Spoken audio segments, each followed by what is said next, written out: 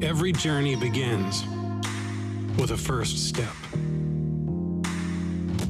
The path is rarely clear, filled with challenges and distractions that pull us away from our ultimate goal. But we can be ready to run the race, to fan the flame, to fight the good fight.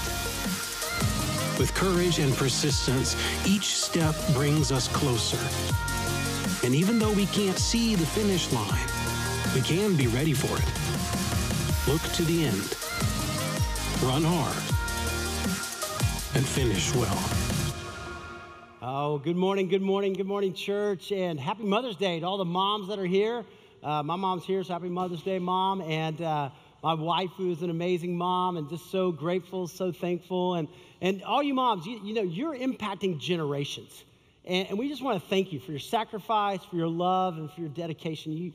You guys are making such a difference, and we love you, and we celebrate you today. Also, welcome back to a series. We started this series last week called Finish Well, and this is an incredible series. And just the feedback last week about people, what God is speaking to us, what God is challenging us in this life to finish well, to run this race marked out for us. Now, some of you kind of keep up with the royal family, right? I mean, I know some of you talk about it. You've kind of been watching, you know, Prince William and Princess Kate. And you know that recently they had a new baby, and that kind of knocked Harry down the list. Now he's down to like sixth in line for the throne. So he kind of keeps falling because they keep having babies. He kind of is going down. He's getting married, so everything's okay for him, you know. But you look at that and you think, okay, here's this precious baby that was born.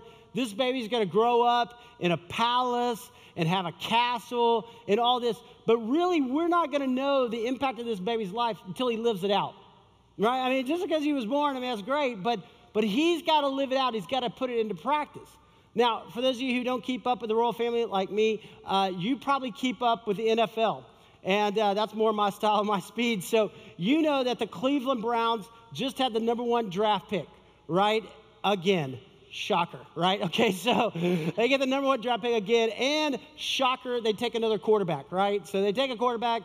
Baker Mayfield is now the quarterback, #1 draft pick. Now, we don't know, you know, Baker Mayfield had a great college career, but we can't judge that pick yet, whether that is a draft bust or whether that was a great pick at #1 until we know what he does on the field. Right? We don't know. I mean, it's going to take years from now until we look back and we go, hey, he threw so many touchdowns or he won so many games. Then we go, that was a great pick. Or we look back and go, wow, why did they do that? You see, in our lives, right, all of us, we've had a great start. I mean, we just have. I mean, where we were born in the United States of America, the opportunities that we have, the education that we have, access to, we've had a great start. You've had a great start. I've had a great start. But it's not how you start, it's how you finish. It's not how you start, it's how you finish. And my prayer for all of us is that we would finish well. And we as a church would finish well, but you individually, that you would run this race marked out for you, that God has given you this time in history, and that you would finish well.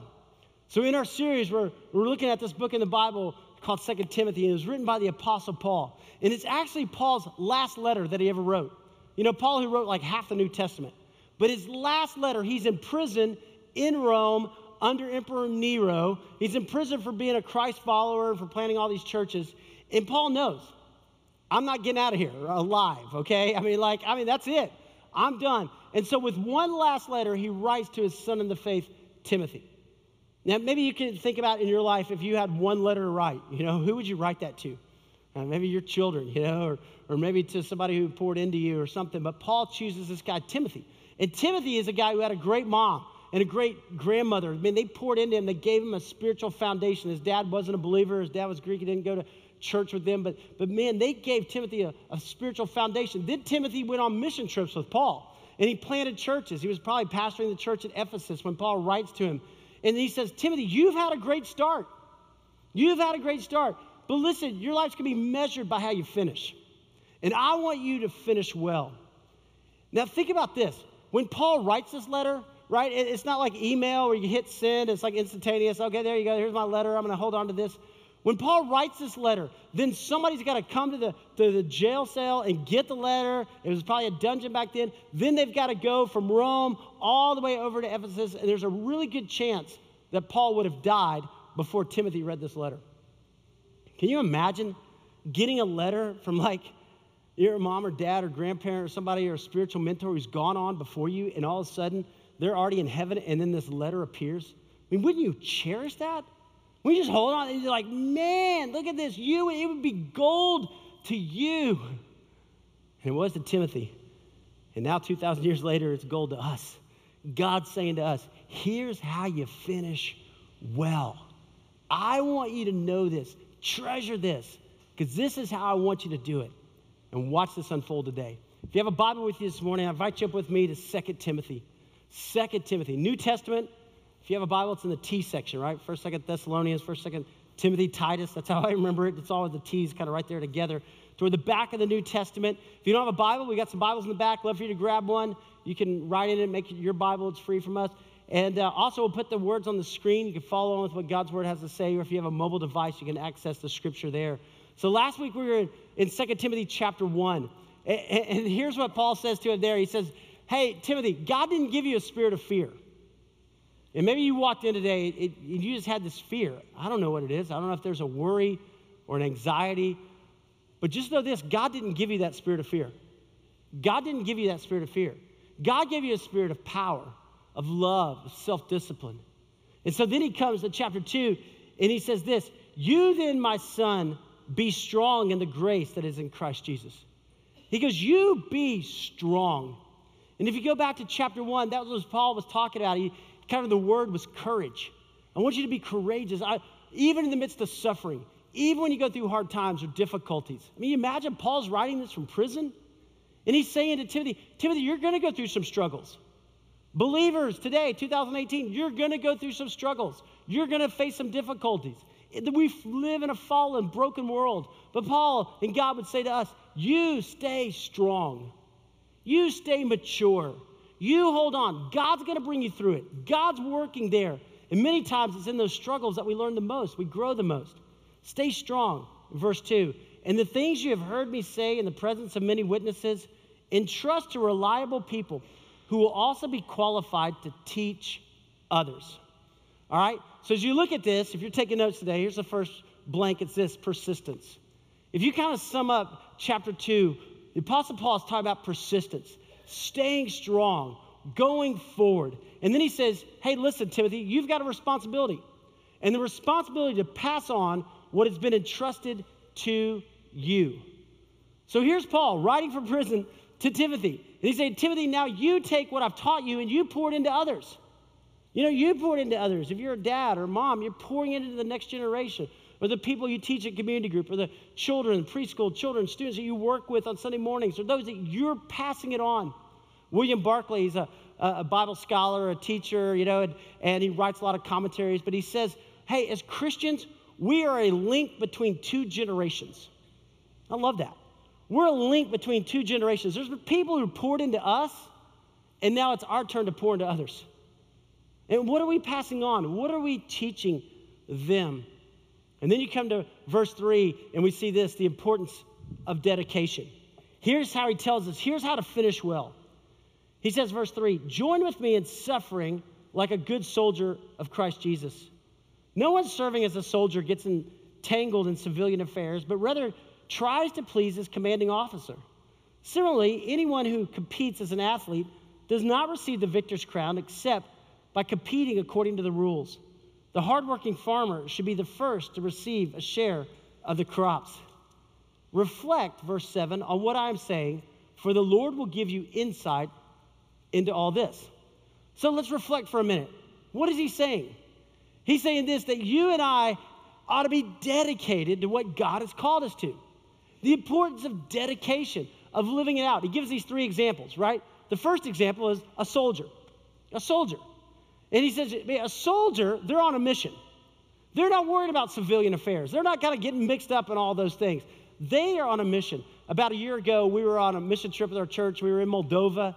And I remember one night we had gone out. We were working in the mission field and working in these different orphanages. And we came back. We were staying at this hotel just for the night, and I heard people speaking English. And so I went downstairs, and I walked up, and I saw these guys. And they were Army Rangers, U.S. Army Rangers, Special Forces. And they were there to train the Moldovan Special Forces called the Scorpions. And I walked down, and I mean, these guys, these Army Rangers, Special Forces, U.S. guys, I mean, they're big, okay? I mean, it's like you take a head and put it on top of a refrigerator. I mean, it's like that big. Like, hey, guys, we're on the same team, right? Hey, us, remember me, right here. And I started talking to these guys, and these guys were kind, they were polite, they were massive, but they were on a mission. And I was talking to them, and we had this great conversation, and it was just awesome being with these guys. But never once did they say, hey, how the Kardashians doing? Like, what's going on back in the States? They didn't care. Why? Because they were on a mission. And what they were doing was important. And it was impacting lives. See, what God's saying to us is, hey, you're on a mission. You're part of the army of God. Right? Listen, don't get distracted with all these civilian things that are out there that's just kind of nonsense. You go forward. Go forward. And I just wonder, are we living on mission?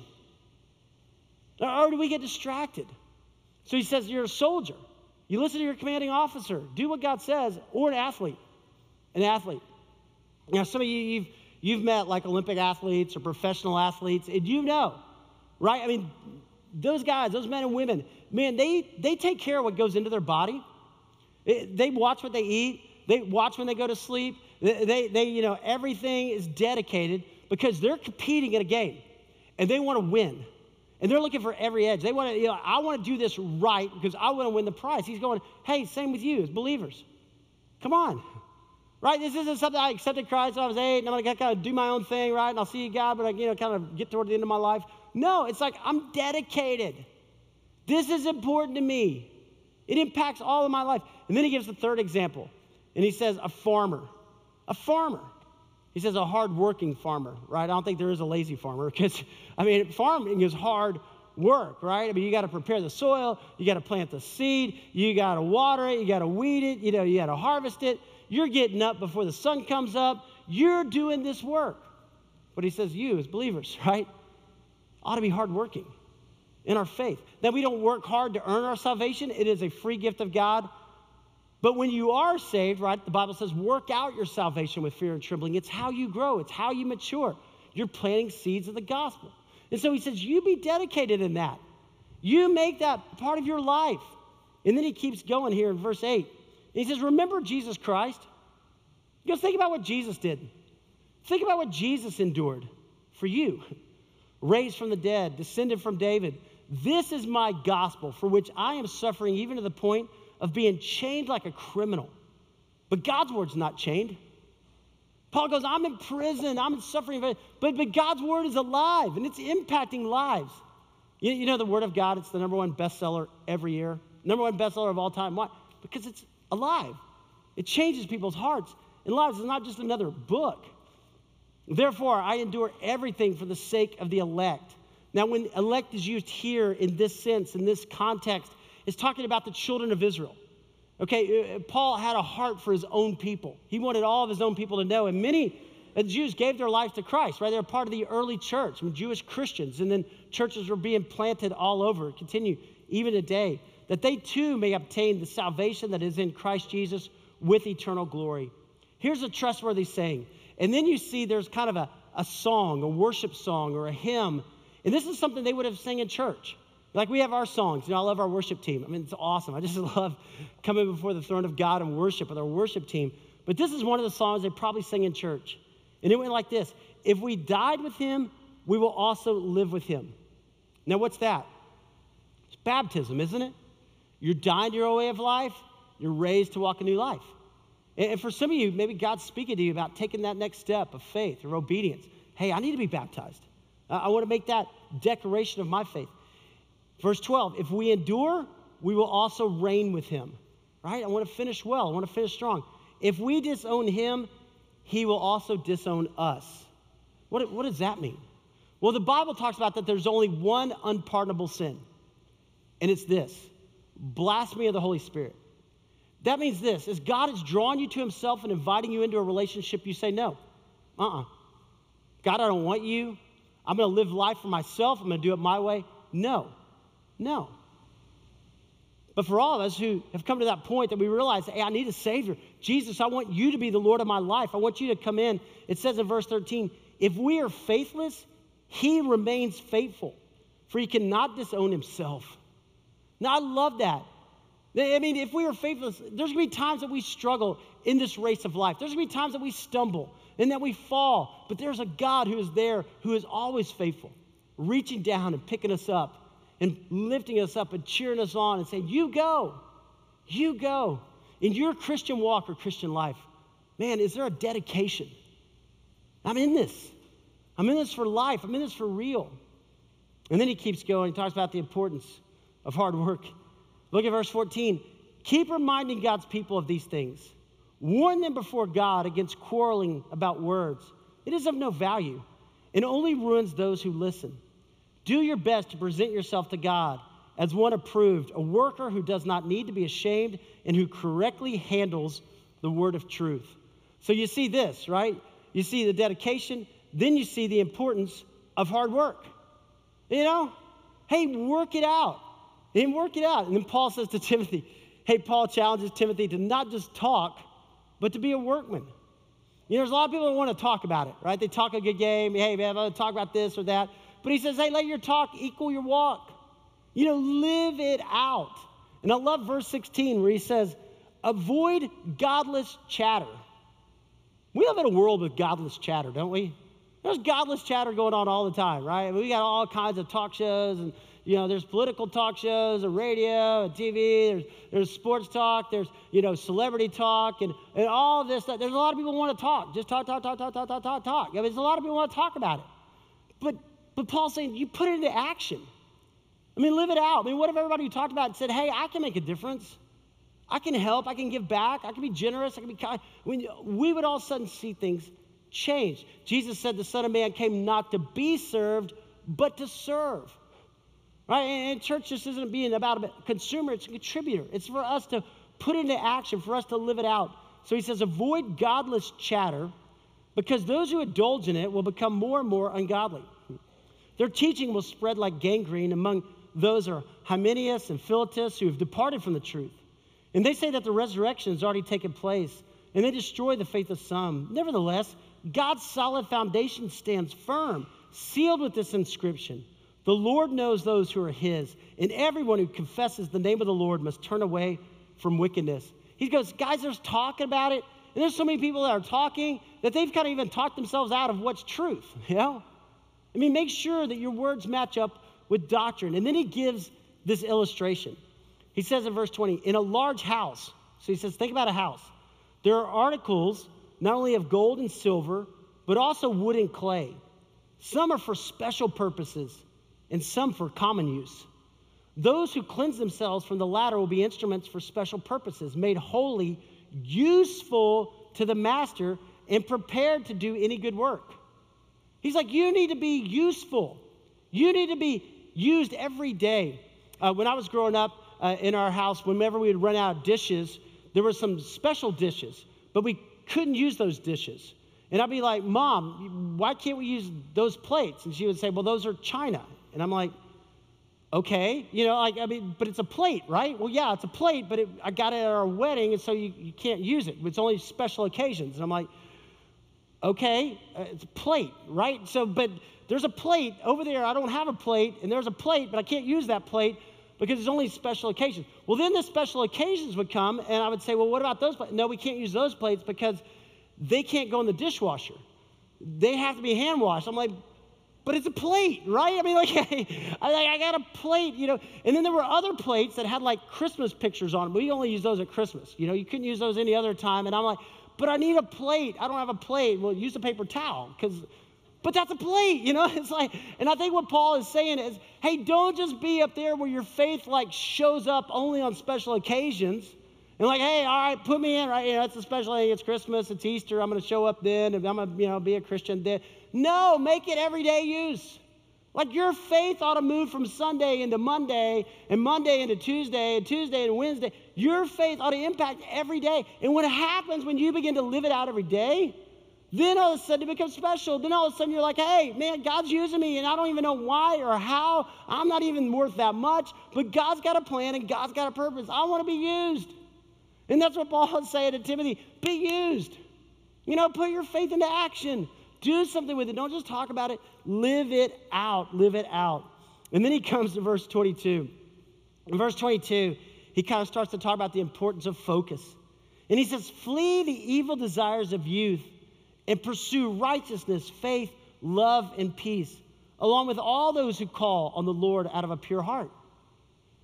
Think about this, guys. Flee the evil desires of youth. Now, here's what happens a lot of times. Instead of fleeing, we flirt, right? If you go back and you think about in your life, what are those evil desires when you were like in middle school or high school or college, and man, Satan just had you there, right? Maybe for you it was lust. Maybe it was greed. Maybe for you it was alcoholism. I don't know what it was, but you were just there. And Paul's going, listen, as you grow older, you need to get rid of those things. Run away, Timothy. But instead, many times what we do is we go, oh, how close to the line can I get? I like the attention. And so instead of fleeing, we flirt, right? And Satan's going, man, I got him. They've been dealing with this since middle school. They're still dealing with this, right? And I'm not saying any of us are perfect, but at some point we go, I got to put those childish ways behind me. I've got to move on. He goes, hey, flee the evil desires of youth and pursue these things, righteousness, faith, love, and peace. And what happens when you start putting that in your mind, all of a sudden all those other things go away. It doesn't mean that they doesn't try to trip you up every now and then, but you're starting to put good things in your mind, good things in your heart. Focus on what makes a difference. Don't have anything to do with foolish and stupid arguments because they produce quarrels. Guys, isn't that so true? Satan always wants to come in and destroy relationships, right? And many times he does it with just like foolish arguments. At our house, right, we got 3 girls. They're awesome. They're amazing. But sometimes they'll get in arguments over things. And I'm like, what are you arguing about, right? It's a stuffed animal. Are you kidding me? You're arguing over this is foolish. But we do that too, right? And sometimes Lisa and I, my wife, will get in a disagreement. And then we'll go, wait. What are we even arguing about? Really, is it that big of a deal? No, it's foolish. And we'll look at each other and we'll go, whoa. We're on the same team here. We want the best for each other. We're in a family. We want the best for one another. And I think about how many relationships Satan has destroyed over foolish things. And in our lives, man, we just got to be humble enough to say, hey, that's foolish. Move that out. We have a great marriage. We want to have a great marriage. We want to have a great family. We're not going to let Satan get a foothold there. And maybe if you're here today, there's something that you have a rift with somebody else and you start to kind of replay it and you go, you know what, that was foolish. Don't just have a rift with that person. Go back and offer forgiveness or ask for forgiveness or just say, hey, I want us to be on the same team. I want us to have the same mission. I want us to go forward. And listen, and the Lord's servants must not be quarrelsome, but must be kind to everyone, able to teach, not resentful. Opponents must be gently instructed in the hope that God will grant them repentance, leading them to a knowledge of the truth, and that they will come to their senses and escape the trap of the devil who has taken them captive to do his will. He's like, God's got a plan and God's got a purpose.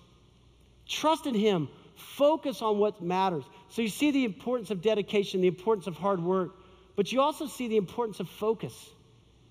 Focusing your life on the things that are going to last, things that are going to matter. So Paul challenges Timothy. He challenges him to say, hey, don't just invest in the trivial. Don't waste time on the trivial matters. There's things in this life that are trivial. There's things that are here today and gone tomorrow. Don't waste time on that, but instead invest on what will last for eternity. Invest in what, there's only 3 things that are going to last for eternity. Only 3 things. God, God's word, and people. I'll tell you, those are the 3 things that are going to last for eternity. And so if you and I could start to say, I want to focus my life on those things.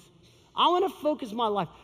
All this light in this room, it's great. It helps us read our Bibles, helps us worship, helps us see one another. But if you start to focus this light, you know how much power there is? You remember being a kid and you had a magnifying glass, you would go out and you like try to set things on fire like grass or because that light was focused. You think about a laser, that light focused, it will go through steel. Can you imagine a life focused like that? You see, what happens when you live this life of dedication, this life of hard work, this life, what results is a life that finishes well in its legacy. It's a legacy. And it's passed on, it's passed on. See, the Apostle Paul finished well. Yeah, he died for his faith. Yeah, he was executed for being a Christian. But he passed it on to Timothy. Timothy lived it well, and he passed it on. And he passed it on to the early church fathers, and then passed it on, and passed it on, and passed it on. And think about this. Here's the Apostle Paul in prison under Emperor Nero, the most powerful empire, the Roman Empire, dominated the world in persecuting Christians. And Paul's in the dungeon there. But because he stayed faithful and God began to move and God began to work, within 250 years, Constantine becomes the first Christian emperor of Rome. Changes the entire empire from the inside out. You can change your entire family tree. You can impact your neighbor. You can impact your country. You can impact the world for the glory of God. That's the power of a life lived for the glory of God. That's the power of a life that finishes well. And you and I, we build our futures one day at a time. One day at a time. And when you and I focus on that finish line, and that finish line is Jesus, that finish line is not how much money can I get in my 401k, and once I get to there, I'm good. But that finish line is not the corner of it. That finish line is not, hey, when my kids are out of school. That finish line is Jesus, and that I'm running to Jesus, and I'm falling into the arms of Jesus. When I run that kind of life, there is a legacy that is left that impacts generations. And that's God's call to you and to me. Starting well, that's a momentary thing. Finishing well is a lifelong thing. And that's God's heartbeat for you. There's a guy in our church, Tim Burke, and about 6 years ago, some of you know the story, about 6 years ago, living in Southern California, amazing wife, 2 kids. And the doctor told him, you have prostate cancer. And so he moves here. He said, we came thinking we were coming for Vanderbilt, but God was really bringing us to Rolling Hills because God knew what I was going to go through and that we needed a church. We needed a family, a church family to be there with us for my wife and for my 2 kids who are in high school now. Just a few months ago, the doctors came and said, you've got 90 days. 90 days. What would you do if you had 90 days? 90 days on this earth. And so we sat down with Tim and said, the Apostle Paul was writing his last letter. Tim, what are you doing? What are you saying? What difference are you making as you strive to finish well? Watch this. Tim, how has God sustained you through all this? Because we're all going to die. But I think we're all saying, how are we going to do it? And none of us have been through that. And so we're all, there's apprehension, there's fear, there's, just curiosity. How am I going to handle this time? And any one of us could be sitting where you are. But by the grace of God, you have walked through this in a way that you've honored God. You've put him first. You've shared Christ with about everybody that you know. You've honored your wife and your kids. How has God sustained you through this? I've tried to just talk when I felt like God really laid something on my heart, right? And I'm not a guy who scripts it all out. I'm just going to talk from my heart. And usually the Lord has given me a verse, something that I really want to focus on. I believe with my whole heart that it's just all about, first of all, it's all about Jesus. And when you mention Jesus, whether you're writing or you're saying his name, it's just magnetic. People come. It's nothing about Tim Burke. And so our approach has been, God is sovereign. God did not cause my cancer, but God did allow it. That concept seems like it has really touched people. and that instead of immediately praying, God, take away my cancer or take away whatever adversity you're facing in your life, to first say, why did you allow it, God? I think has resonated with people, Jeff. Nothing that I'm sharing is that deep theologically, right? And so why is it then that, and I mean this to be an encouragement to people, why aren't there more people out sharing, kind of the warts of their life, the things that are not great? Because, Facebook, some of these things they're just like, your lifestyles of the rich or famous, and they're putting out things about their life. Look, it's great, like we show the pictures of our kids and all that kind of stuff. I think that people are hesitant to get on social media and talk about Christ because their life isn't as consistent as they would like it to be. You may be living Jesus Christ out in front of your family and people that are close to you, but maybe you're not doing it at work. And so they're scared.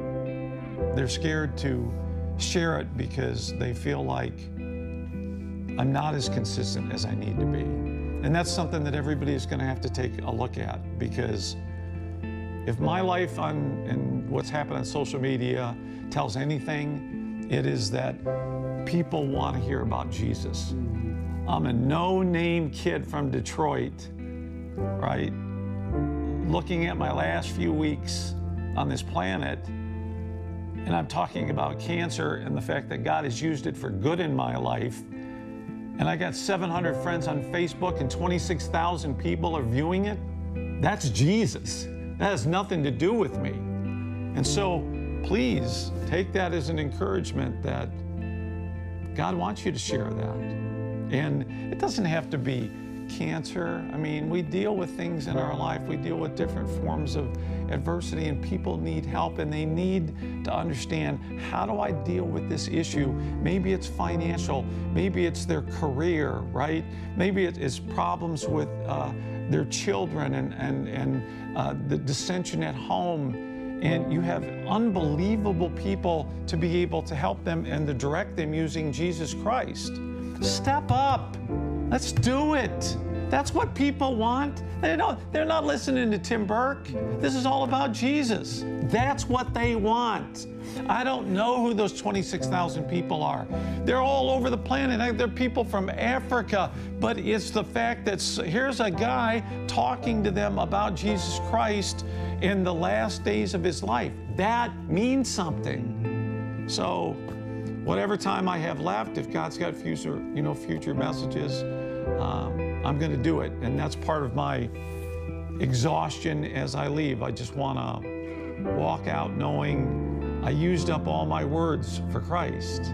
I used them all up. And I don't know if then when I take my last breath, like you and I have discussed this, is my first breath seeing Jesus, right? I think about that. I've read everything I can about heaven, and I believe that we don't walk in there with pain. But it's hard for me to believe, Jeff, that I can look Jesus in the eyes when I first see him. I just feel like, I'll go to my knees, right? And then eventually he'll raise me up. I just want to see him first. So that's where my head is. It's like, I'm going to do everything I can up until my last breath, because I know my first breath, what that's going to look like. And then I'll see everybody else, right? Then I'll see everybody else. Guys, we don't know how long we have here, but I pray for every one of us that we'd finish well. I pray that we would invest in the things that matter, and we wouldn't miss it, and we wouldn't waste our lives in this opportunity ahead of us, because God is with us and God is for us. But where are you today?